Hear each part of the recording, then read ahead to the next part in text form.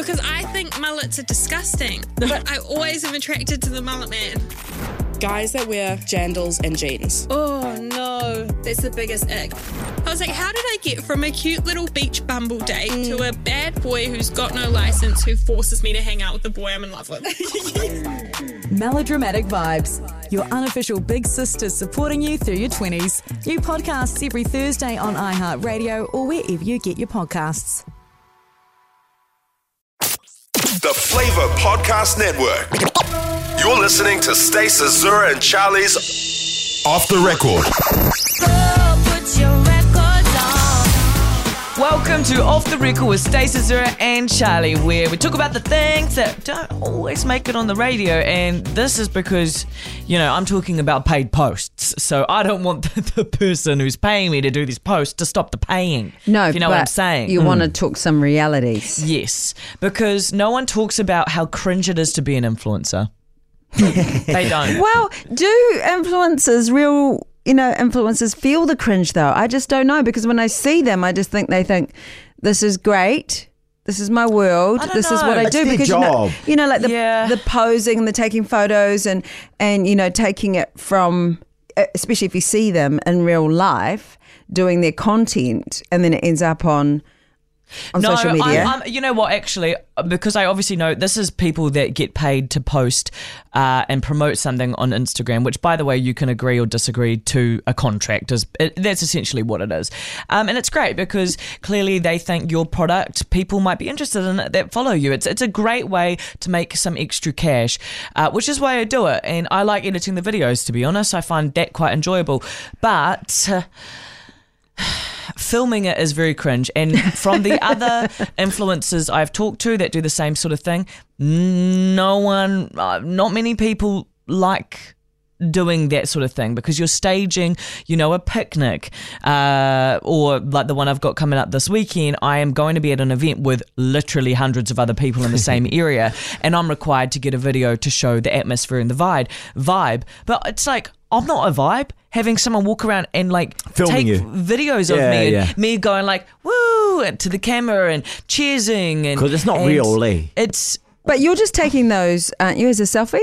Or are you getting someone to film? No. It'll be a mixture. I will be taking videos of certain things to showcase the different aspects of the event I'll be at. Like the food, the bar area, the thing that we're all going to watch and look at. And then, I kind of need whoever I take with me, because you always get a double pass to these things. But then they're required a little bit to work, because I've got to be switched on to make sure I've got enough video content so that when it comes to the edit, I've got a lot of options. Because what clients can do, and what people don't realise, is that they can push back and go, hey, can we have more of this? And if you don't have more of that, you can't put it in your video. You're So, it's a bit cringe having someone take these little videos of you, and it is... People do it though. Like, if you didn't know that they're an influencer, you'd just see people taking videos of themselves or getting their friends to film them. Yeah, you are right. Maybe I need to think of it more like that, because all I can think in my head, sorry Charlie, but all I can think in my head is, everyone must be looking at me like, what a loser. It was like when we were at the gym. There was an influencer that came in. I had no idea who this person was. And they had a guy filming them. With an actual camera. With an actual camera. See, that makes it better, I think. Like, that makes it more like they're there to work. It's like legit. It's like clearly they're doing work. Whereas on my iPhone, going to the camera and going cheers, and then looking at it and then going, can we just do that one more time? Like doing a rerun on an iPhone. No, but when I was looking at it, I was thinking, right, this is too extra.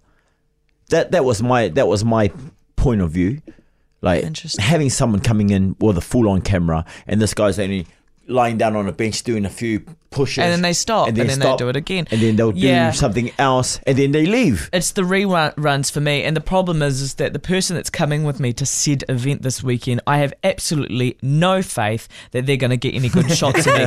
So there will be multiple, no, that's not right. Don't hold the camera above me, please. Just have it square. Who is it though? Why would they be like that? Because they are a guy, which I don't really have, a lot of faith in males, really, because I know what you're like when people take bad photos. Yeah, I'm a director. I'm a director. Firsthand. And that's the thing. I'm not going to look cool. I'm going to look cringe. It's going to... But you know, I just think to myself, you are getting paid. And I genuinely will have fun. Like, you got to remember... Treat your staff nicely. That's it, man. Shooting the video will be about an hour of being at this 6-hour thing. So as much as if you do see me there and it looks like I'm doing that, or you do see the video, just know, don't you worry, your gal had fun, okay? Okay. Sure. Want to hear more of Stacey, Azura, and Charlie? Catch them weekday mornings from 6 or listen to their Daily Show podcast. 90% of parenting is just thinking about when you can have a break.